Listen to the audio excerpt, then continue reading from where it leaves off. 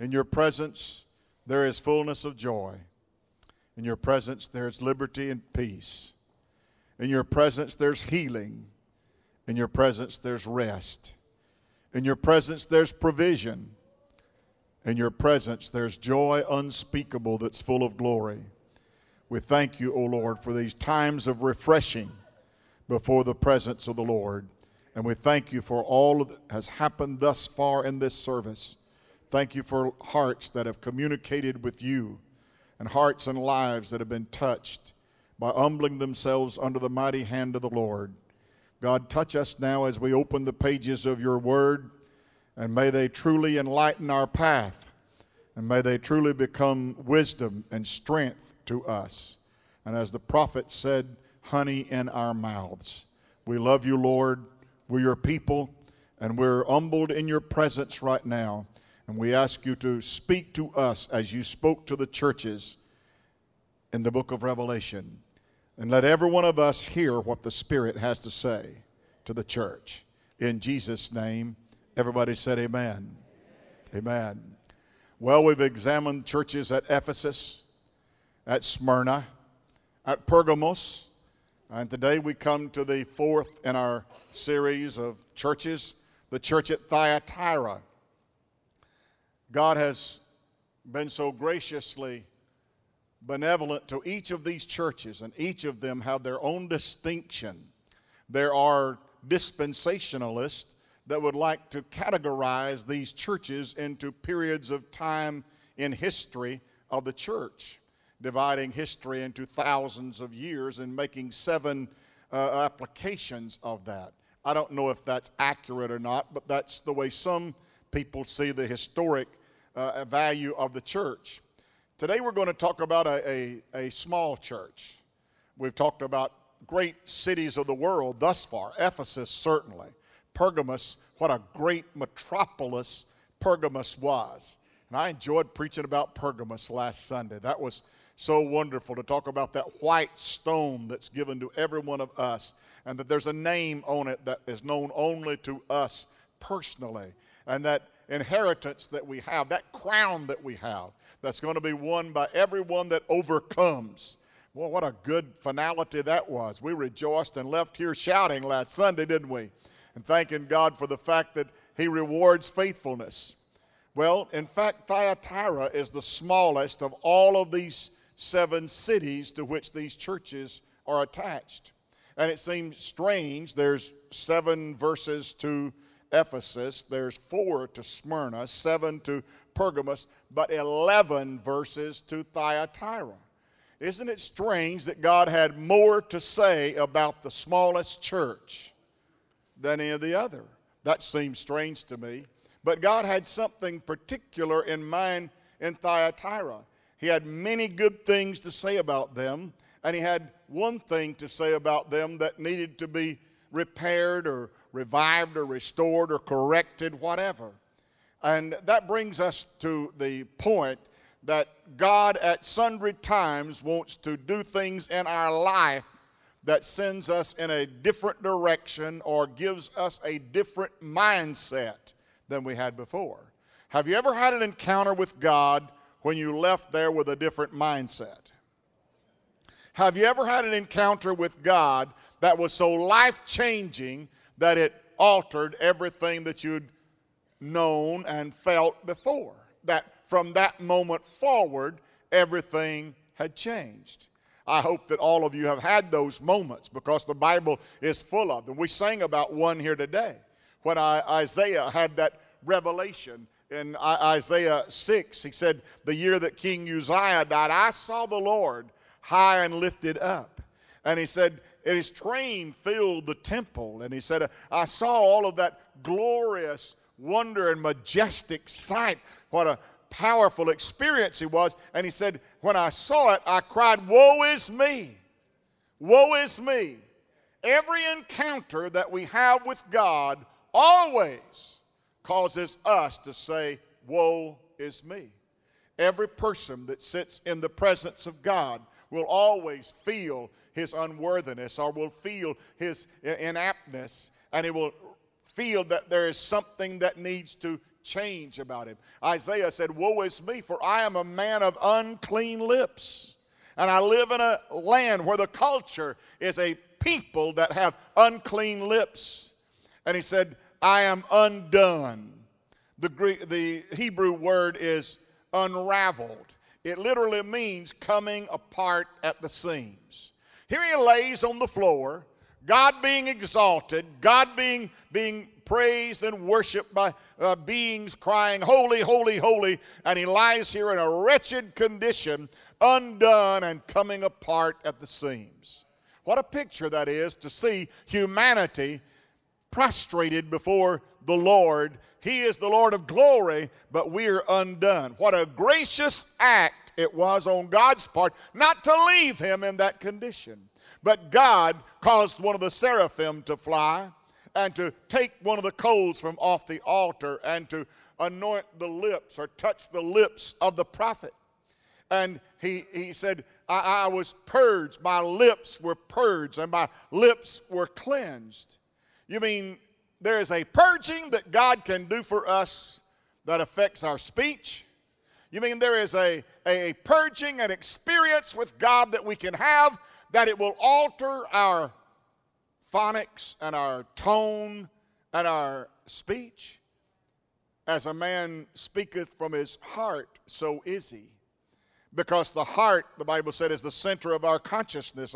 Our conscious will is our heart, centered in our heart. And God said, "My people serve me with their lips, but their heart is far from me." You see, when the heart becomes disassociated from the lips, when you can say things you don't mean, and you can say things that you have no intention of carrying through, when you can say things that are hypocritical and things that are just designed to mean selfish gain for you and to accomplish what you want to get it done, when the heart is disassociated from the mouth, you need to pray like Isaiah prayed and said, "God, help me, I've got a problem here with unclean lips." And the Bible said that seraphim touched him and touched his lips. Can you imagine what flesh is like when a live burning ember is put on the, no doubt, pain, no doubt blisters, no doubt swelling, no doubt suffering. And here he lays, and he's been purged and he's been cleansed, and then he heard something. And he heard God say, "Who will go for us, and whom shall we send?" And he said, with parched lips, "Here am I, Lord, send me." Ever encounter with the deity of God, the awesomeness of his sovereignty, always leaves us in a state of needing something from God. Thyatira was a small city, but it was a city that had a witness and a testimony. And the testimony was small because the city was small and it was populated with people, mostly pagans, mostly heathen, mostly idol-worshiping temples, mostly idol-worshiping people, worshiping idol gods. Dionysius, Athena, the fertility goddesses, Zeus, and also Baal, the sun god. And all of these gods had temples. Everywhere you looked, there was a church. Everywhere you looked, there was a house of worship. Everywhere you turned, there was a temple erected to some deity of some kind. And here's this little struggling church called Thyatira. Thyatira. He says many things to this church. Let's read it in Revelation chapter 2, verse 18.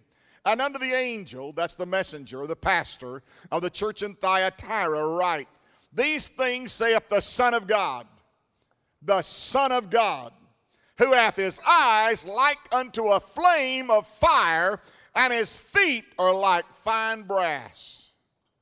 Now, this not only is a look back at his experience on Patmos when he saw the Lord. He said his hair was white like wool, eyes were as a flame of fire, about his paps was a golden girdle. He had a priestly robe down to his feet, and his feet were as fine brass burnt in the furnace. Not only was he looking back to that time as that one that walked in the midst of the golden candlesticks, that one that had the 7 stars in his hand, that one that was called Lord of Lords, that one that was called King of Kings, that one that was called the Son of God. What a wonderful translation that is, to let us know that God is glorious in his righteousness. He is glorious in holiness. He is glorious in all of his dealings with us. He is glorious. And some writers even refer back from this account to one of the epiphanies. Do you know what an epiphany is? My folks on Wednesday night certainly should know that an epiphany is an Old Testament rendering of the Lord Jesus. And one of the most famous is found in the book of the Kings, when Nebuchadnezzar took the 3 Hebrew children, Shadrach, Meshach, Abednego, and took them and cast them into the fiery furnace. You remember? And the Bible said Nebuchadnezzar looked into the furnace in the fire, and he said, "Did we not cast 3 into the furnace?" And they said, "Yea, O king, 3 is what we put in the furnace." He said, "Lo, I see 4. And the 4th one," he said, "is like unto the Son of God." Hallelujah. Well, that 4th man in the fire message that just about everybody preaches, that we're told then 3 went in, 3 came out. Why did the 4th man in the fire stay in? He stayed in because sometime probably in September of 2019, someone else might find themselves in a furnace, a situation where the condition is fiery or where the situation is dire and catastrophic. And the 4th man will always be found with you, not somewhere else looking, but he's a very present help in time of need. He's an on-time God, and he's present with us, and he never leaves us, and he never, ever forsakes us. But he goes with us all the way through every trial, through every difficulty, every hardship, every broken heart, every crushed spirit. He doesn't withdraw from us. He goes with us all the way, even to the end. All the way. Are you glad you serve an all the way God?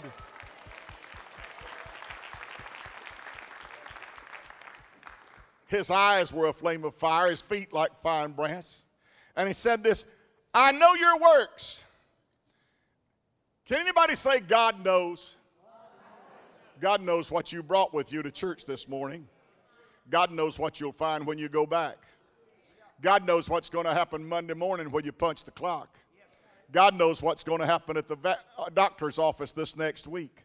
God knows what's going to happen in the emergency room this next week. God knows what's in our future. He's always with us, but he always knows what lies ahead because he inhabits eternity. He is the God of eternity past, eternity future. He is with us in the present and the now, and he says, "And I know your works."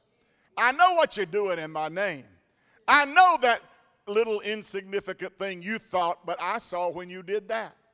I saw that help you gave to a neighbor that was in trouble. I heard that encouraging word you gave to someone that was discouraged. I saw that time when you helped somebody out of a difficult situation. I saw those times when you stood by somebody when they didn't have anybody to stand by them. I know your works. I know about how you live, not just how you talk, but I know how you live. I know your works. And I know about your charity. Charity is charis. That means love. I know how you love. I know how you love. You don't love just in word, but you also love in deed. You don't just have a say-so love. You carry it out in activity and action. I know about your charity. I know about your love. I know about your service to God. I know about those pies that you baked. I know how you worked for the yard sale. I know about how you worked on the roof up there and tried to patch the leaks. I know about the times when you spent hours out here putting things together and bolting and nailing and hammering and carrying. I know about your service. I know your worth as a servant. I know your heart, and I know that you want to be a blessing. I know about your service. I know how you love, and I know how you serve. And I know about your faith. I know how you believe. I know how you trust God. I know how that you stand upon the word of the Lord. I know about your faith. I know how you have been so diligent and so doctrinally right. I know how that you've taken the things that are truth and you've held on to those things. And I know about those things. I know you haven't let them slip and you haven't forgotten, but you continue in faith. And I know about your patience. You mean God knows whether I'm patient or not? I know about your patience. I know how that you've went on in spite of difficult situations. I know the situations that you've been patient with. When other people would have thrown up their hands and quit, you kept going. You were patient. I know you kept struggling under duress.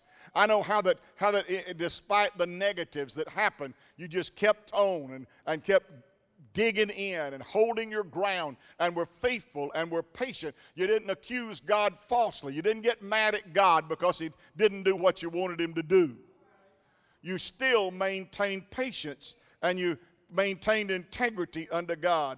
And I know your works. And listen, and the last to be more than the first. Well, now wait a minute. These people are growing.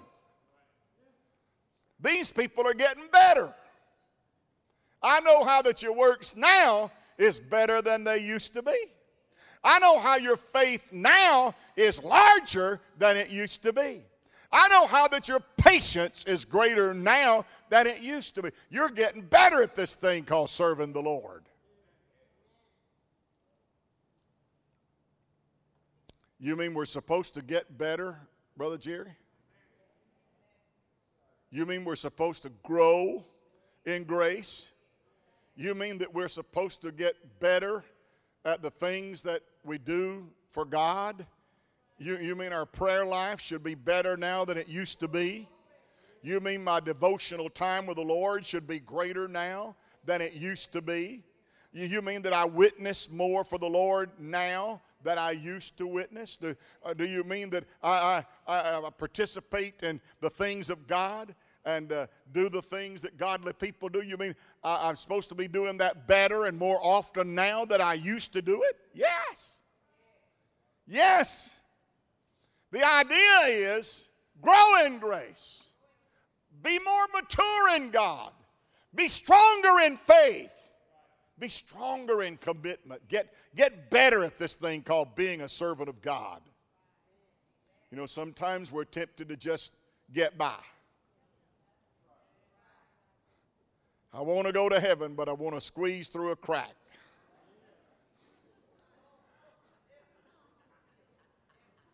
Just the bare minimum. Whatever I have to do, I just want to pay the least amount. I'm a spiritual tightwad. I don't want to spend no more than is just absolutely necessary to get there. Well, what a pitiful excuse that is. And yet, I must confess to you, as a frustrated pastor, I know people that probably were better years ago than they are now. As a frustrated pastor, I must tell you, there are some that I've been their pastor 33 years and I have seen no growth. They're just like they was when I found them 34 years ago. You see, God doesn't want us just to tread water. God doesn't want us just to sit and soak and sour. God doesn't want us just to become status quo or mundane or ordinary. God's people, He calls them peculiar people. You know what that means? That means one of a kind. Are you acting like one of a kind? Would the people around you, if you were tried for being a Christian, are the people around you, would they vote for you? Is there enough evidence to convict you of being a Christian? Come on, somebody. One of the things Jesus commended this church for, did you read it up there? You're now doing more than you did at the first. You've got better at this thing. You know what I see about the church? It's doing less than it did at the first. Instead of strengthening and getting bigger and more aggressive and more powerful, it seems like we're cutting back. The general idea that the church, I'm not talking about this church, I'm talking about the church in general, that the church in America, the signal we're sending to the country is that we're going out of business.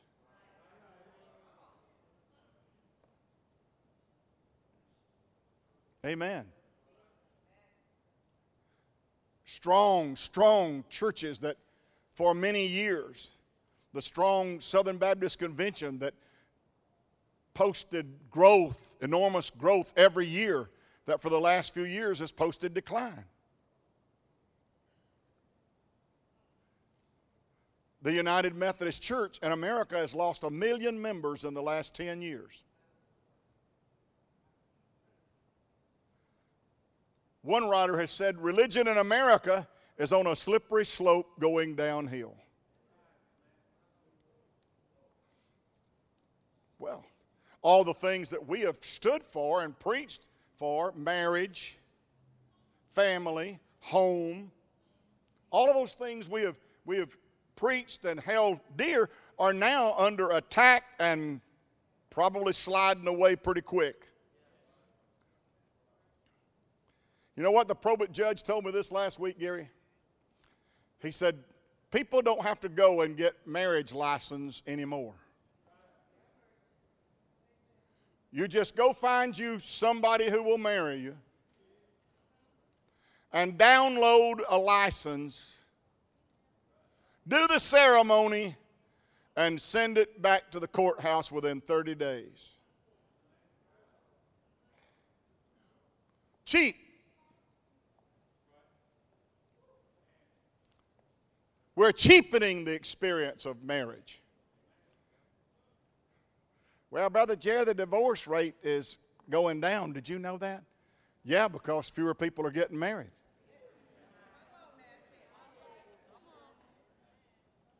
They just live with one another. So there's no marriage, so sure the statistics are going down.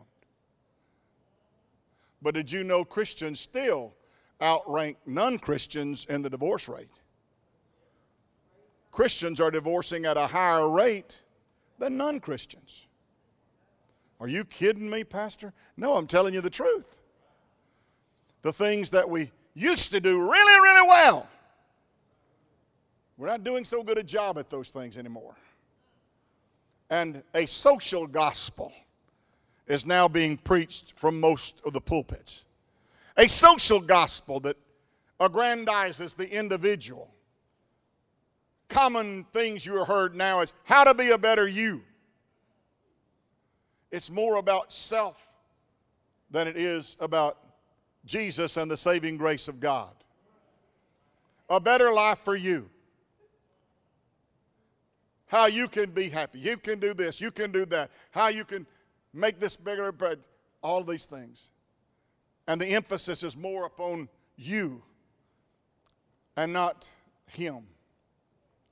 The church, the message of the church has always been, it's all about him. That we are his servants. That we serve him. We worship him. We love him. It's really not all about me. It's all about him. He was not the one that was lost. I was the one that was lost. He was not the one that was depraved. I was depraved. He is not the one who had lost it all. I was the one that had lost it all. But God, who is rich in mercy, with his great love wherewith he loved us, even while we were dead in sin, hath quickened us together with Christ, and raised us up together with Christ, and made us sit together in heavenly places in Christ Jesus. I know your works. I know how you're better now. I know how you've grown in grace and grown in favor with God and man. I know how you've been a good witness and you've done good. Now that's right the opposite of what the Ephesian church did. The Ephesian church, brother, they did things so well that they lost their love. You've lost your first love. Well, boy, these folks, God commended them for loving. But when it comes to loving Thyatira, you're right up there on the top shelf. You love people. Thank God you love folks. You love one another. And you love God. You love the things of God. Hallelujah. Thank God. Right the opposite. The Ephesian church was so thrilled about being doctrinally right, you remember? How thou canst not stand them that do evil. How that thou hast exposed prophets that say they're prophets, but they're not. You won't tolerate hypocrites. You won't tolerate those that say they're prophets and are apostles, but they're not. And it said, you don't subscribe to the Nicolaitans. You've hated the Nicolaitans. You've remained true in doctrine. You've remained true to the principles of the faith, and you've purged yourself, but you've lost your first love. Lost your passion. Come on, somebody. Well, this group here, they've got passion. They've got love. They've got good works. They've got patience. But now listen to what he says. Notwithstanding. Or your King James probably says nevertheless. Or as I preached to you a couple of Sundays ago, but. Yeah, but. But I have a few things against thee, because thou sufferest that woman Jezebel, which calleth herself a prophetess, to teach and to seduce my servants to commit fornication and to eat things sacrificed unto idols. Wow. Now we're introduced to a New Testament Jezebel. We know her from the Old Testament, don't we, in 1 Kings? You remember her? Hey, she's not a Jew.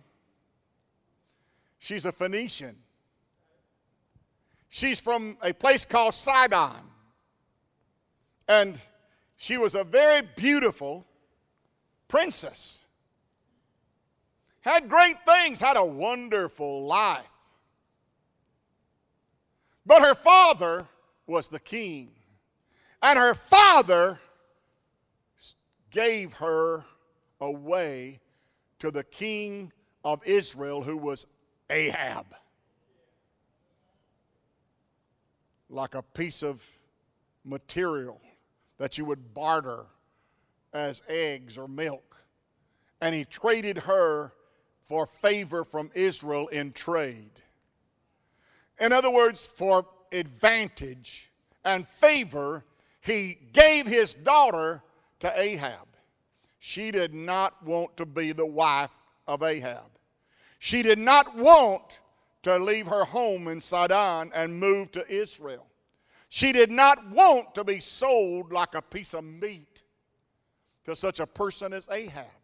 Now, Ahab was not much of a catch. He was a sorry, low-down somebody, but he was king of Israel. And the comment was made about him, he made Israel sin more than any other king. In fact, the statement is made about him. We've got men that were kings that were commended for being righteous. There was no other king more ungodly than Ahab. And here's this princess that's been turned over like a piece of meat to a man like Ahab. She had a tough upbringing. In fact, her mother was manipulative, and her mother was controlling, and her mother was domineering and demanding. And she felt manipulated by her mother and rejected by her father. Most Jezebels have a rejected relationship with the father and a manipulating relationship with a mother. And they determine, I'm never going to be controlled again. And I'm never going to be rejected ever again. I'll never put myself in a place to be rejected ever again. And I'll never be controlled by anybody ever again. She had a poison in her. A poison that caused her feeling to go away. She did what she did with no feeling for others. She did what she did because of her desire to never be controlled by anybody ever again. Nobody will ever sell me again. Nobody will ever own me and trade me off.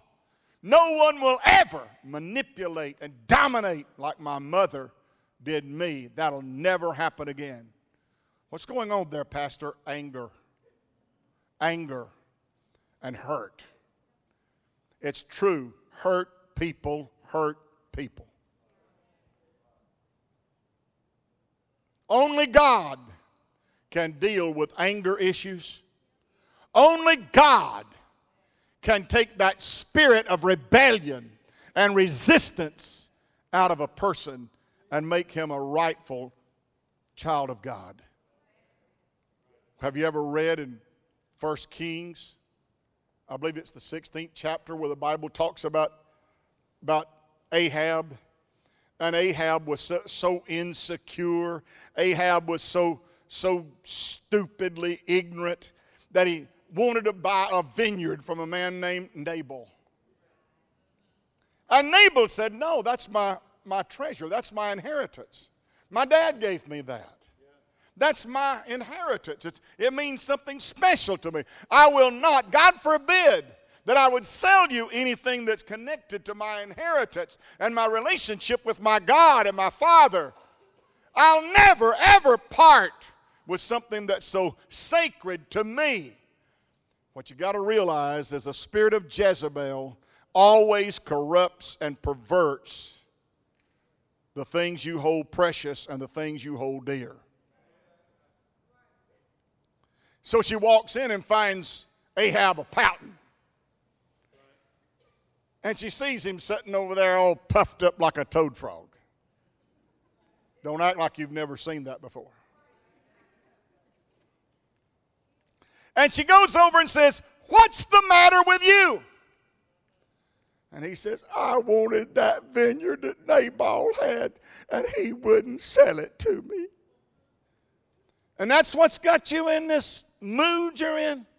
Depressed and teary-eyed and sold up. She said, I'll fix that for you. Watch out for Jezebel. And she goes and hires some people. I want you to go over there and kill Nabal. Just murder him. Take him out of the way. He's in the way. You see, a Jezebel spirit just disposes of people.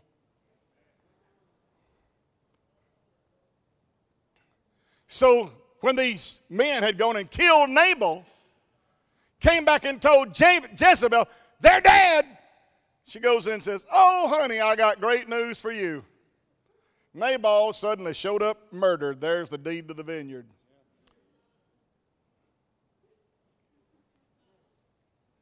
Need any more, just let old Jez know. When it comes to wiping somebody out, call me, Alabama.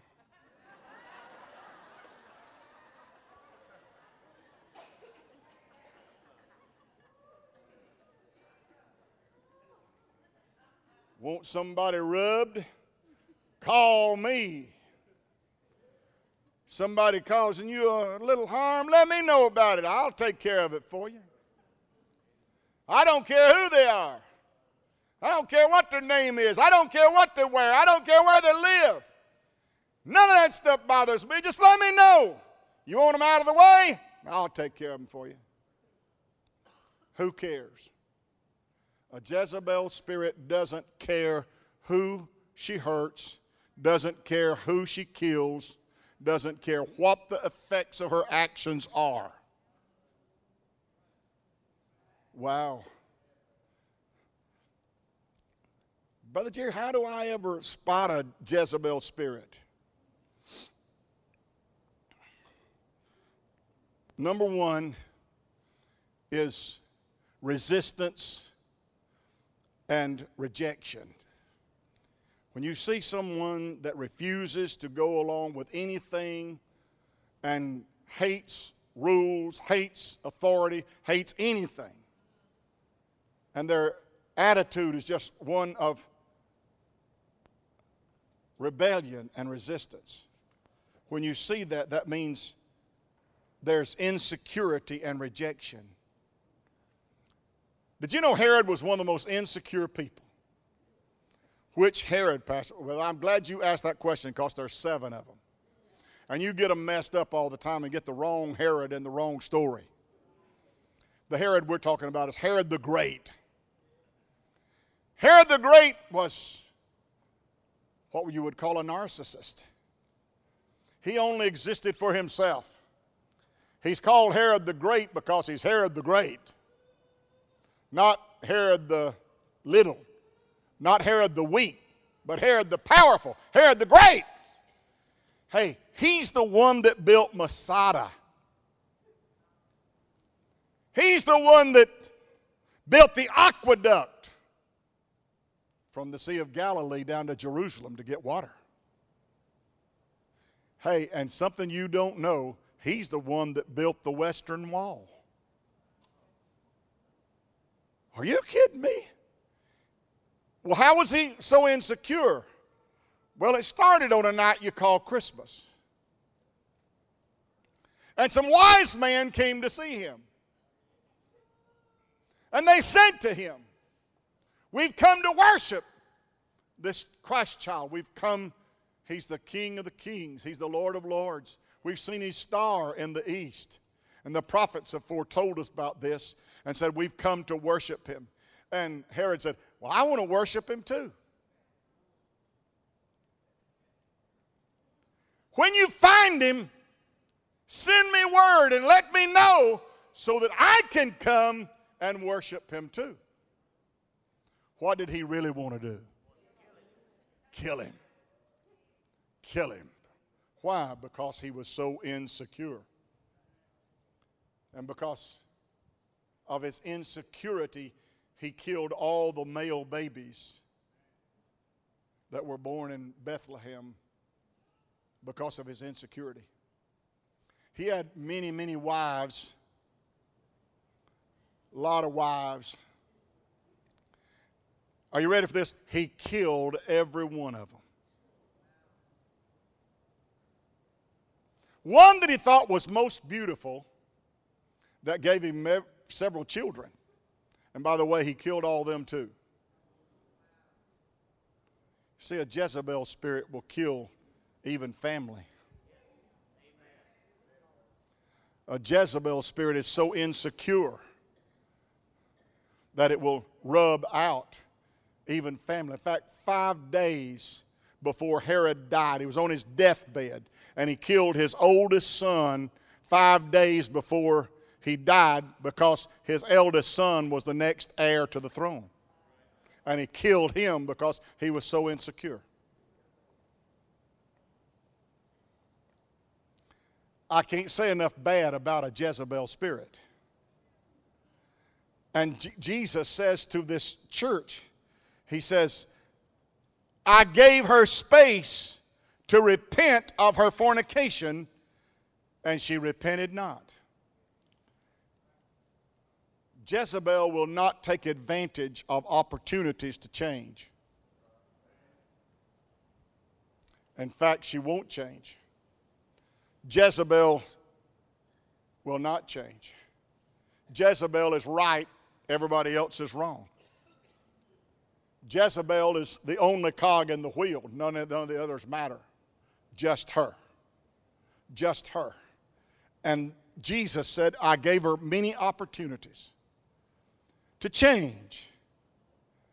For it's not the will of God that any should perish. He said, I gave her opportunity to repent of her fornication, but she wouldn't. And then he pronounced a terrible end to a Jezebel spirit. What's the second one about a Jezebel spirit? How can I reckon? Not only insecurity and rejection, but pride and arrogance. Pride and arrogance. One who can shake his fist in the face of God. One who can do despite to the Spirit of grace. One who can tread under feet the blood of the Holy Covenant. One who can do menacing things to all that God works in and through. Third thing you'll see is manipulation and control. How do you know a Jezebel spirit is affecting me? Number one, ready for this? Fear. If you're being controlled by fear, then there's a Jezebel spirit somewhere that's controlling you. If you do everything that you do out of fear, and you do everything you do out of dread and worry and anxiety and frustration, when that's your motivation to do what you do so I won't have to accept the wrath or receive the wrath of Jezebel. Fear. Fear. If you're frightened and living in fear all the time, you don't want to talk to a person, you don't want to talk to them, you want to try to reason with them, you always get the same result, rebuffed and rejected.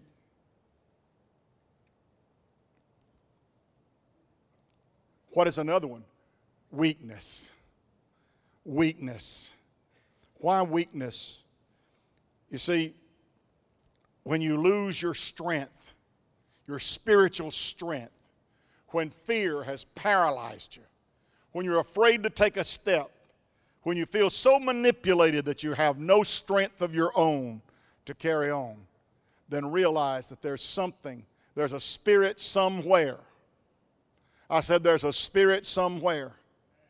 A spirit somewhere. Did you know all of the things, fear, anxiety, all those are spirits. They're spirits and they come against you. They come against your faith. And you've got to stand in the gap and make up the hedge. And it takes strength to do that.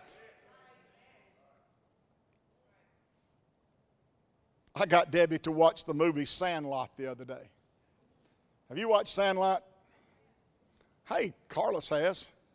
Well, the rest of you need to watch it. It's about kids in a neighborhood and reminded me so much of ourselves. When we were kids, playing ball up at the Diamond, up behind the church, all the things, the different characters and all.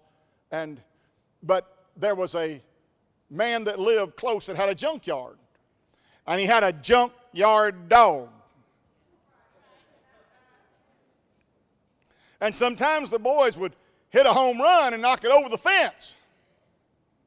But they lost the baseball every time because there was a junkyard dog on the other side of that fence. And they called that junkyard dog the Beast.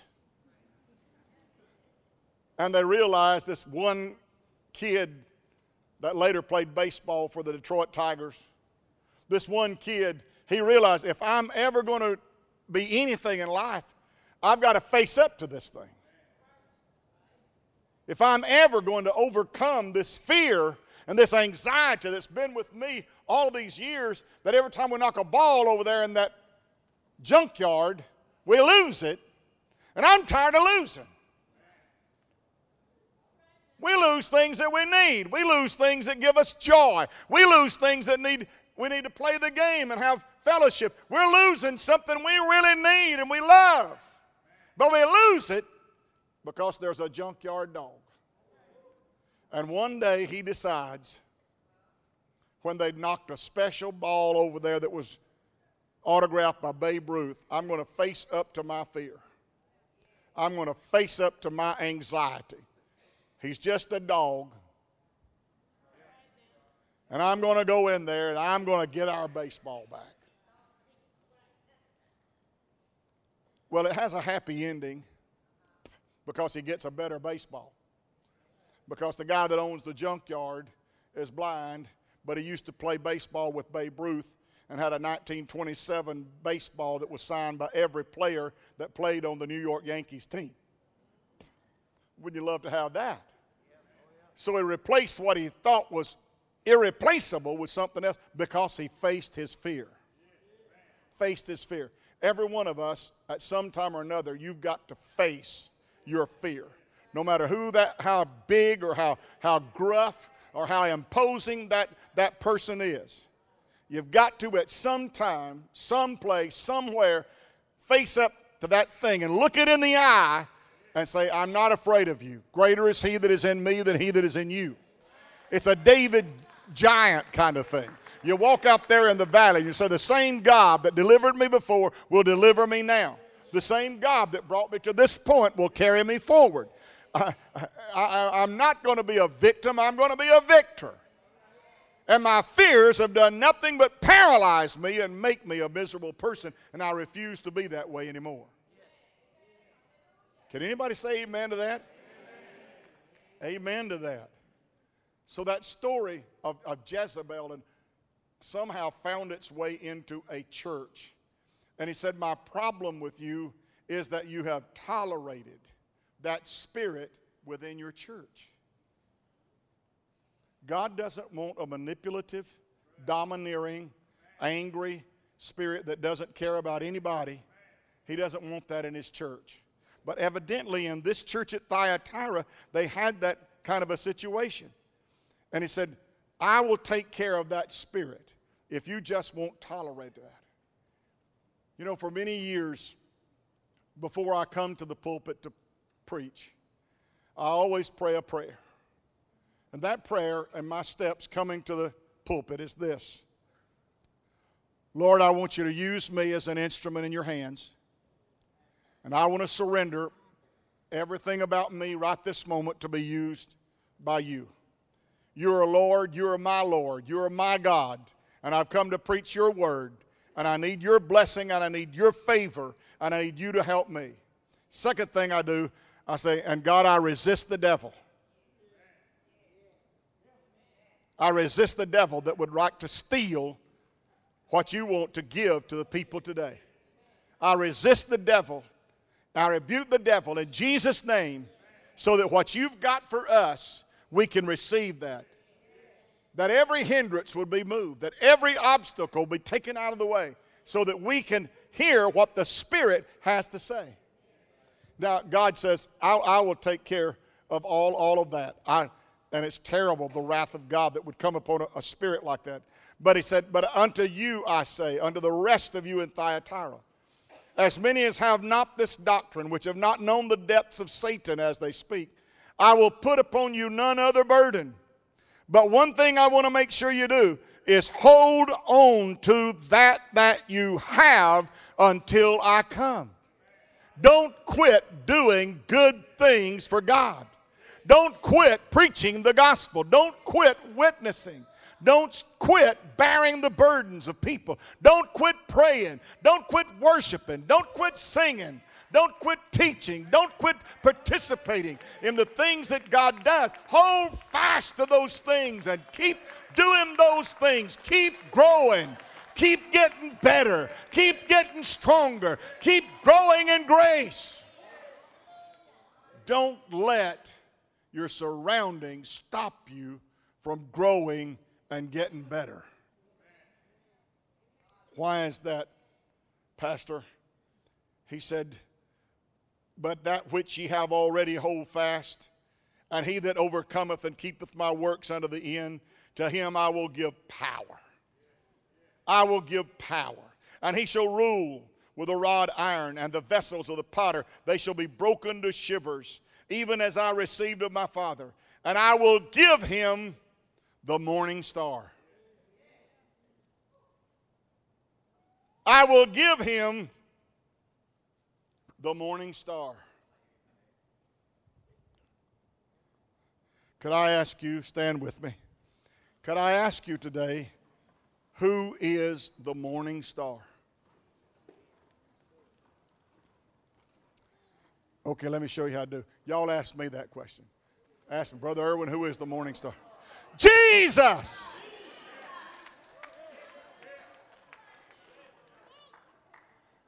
You don't answer loud enough or long enough. Jesus is the morning star.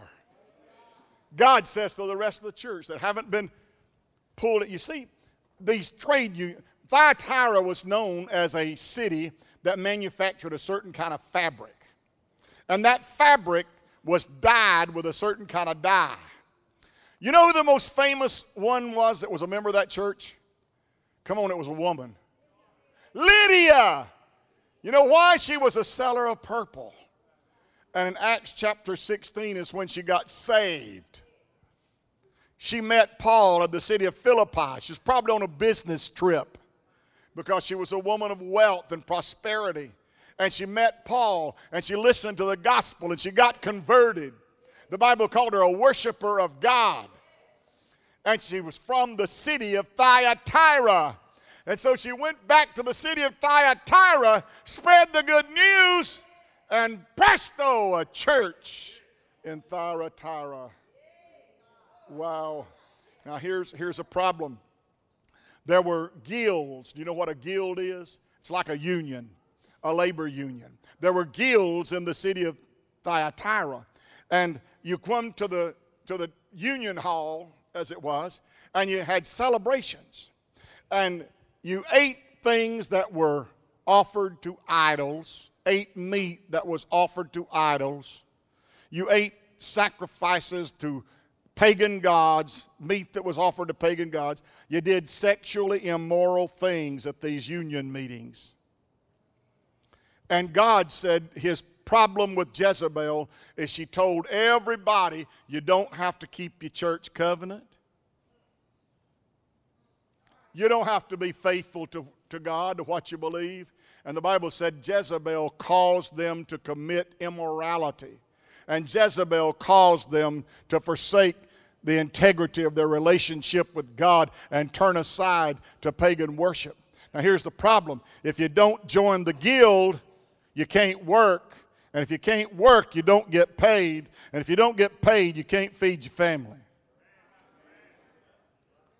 And Jezebel was the enforcer that made sure that you came to the meetings and you participated in eating. Now, listen, these are Gentiles, right? All of you are Gentiles. I'm one, a Cherokee Indian Gentile. I'm not a Jew. And when Gentiles started getting saved, they had a council at Jerusalem decide whether their salvation was worth anything. And Peter spoke and Paul spoke, and they said, the council at Jerusalem said this, hey, we're willing to accept you into the church. We're willing to put our arms around you and call you brothers and sisters in Christ. We're willing to love you and to accept you as people that have been saved by the grace of God. You know Jesus. We're willing. But there's 4 things here that as Gentiles do that you can't do anymore. Number 1, you have to abstain from sexual immorality. You got to be true to your mate. You got to keep your marriage vow. Got to live pure. You got to live holy. You got to live right. 2, you can't eat food that's sacrificed to idols. 3, you can't eat bloody things. Come on now. What they're saying is, we want to embrace you, but said your culture is such that you've got to change from your culture. And you've got to do things that Christian people do and quit acting like Gentiles act. Quit worshiping pagans. Quit worshiping idol gods. And don't eat food that's been strangled. Don't eat that. That's unclean. We're forbidden to do that. Well, that was their church code. They said, we'll do that. Praise God, that sounds good to us. Hey, let's just have a big church joining, and let's just all join, and we'll keep our church covenant. But here comes along Jezebel and says, God's not going to hold you to that. God knows you have fun over there at them trade union deals, don't he? Don't you? Now, just admit it. You like that good old ham hocks you eat over there. You like that good food they serve over there, don't you? Come on now, you love them after dinner activities. Come on now, you like that, don't you? And that spirit that made them sin and made them break their church vows is what God said to the church, I've got somewhat against you because you tolerate that. You tolerate that. God wants His people to stand up and take a stand for right, take a stand for fidelity, honesty, and decency. God wants His people to be people of love, people that are of understanding, that are doctrinally right, that embrace right things. My prayer to God is this: God, give us a spirit that is humble. Because God resisteth the proud, but He gives grace to the humble.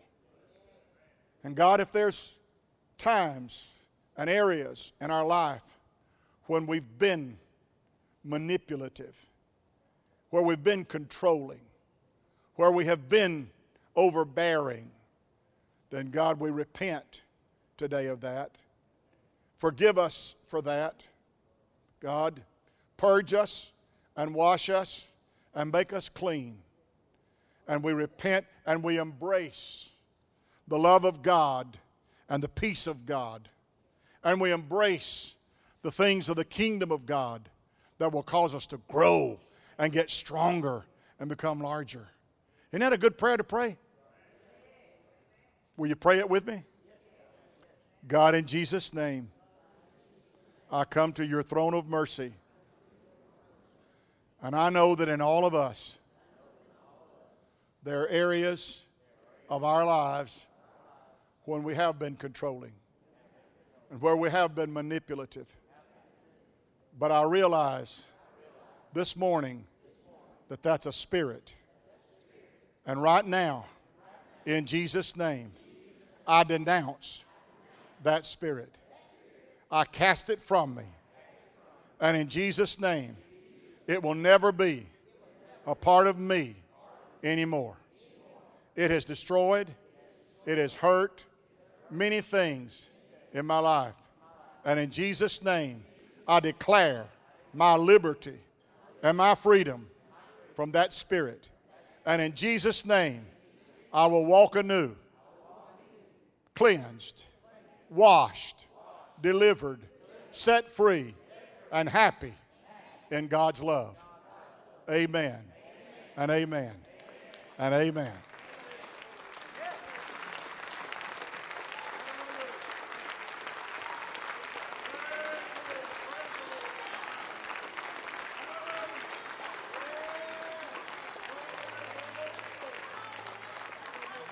Hallelujah.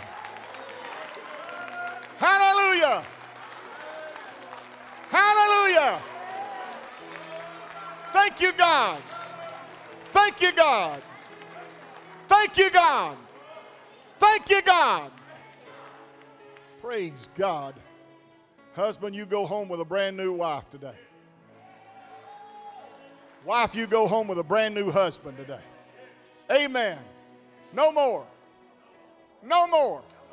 No more. I won't be afraid anymore. I won't be anxious no more. I'll be at peace. God said I could have peace, and I'm going to have peace in Jesus' name. In Jesus' name. All right, time to give that 30 seconds of the best glory you got. Come on. Best worship you got. Best you got. Best you got.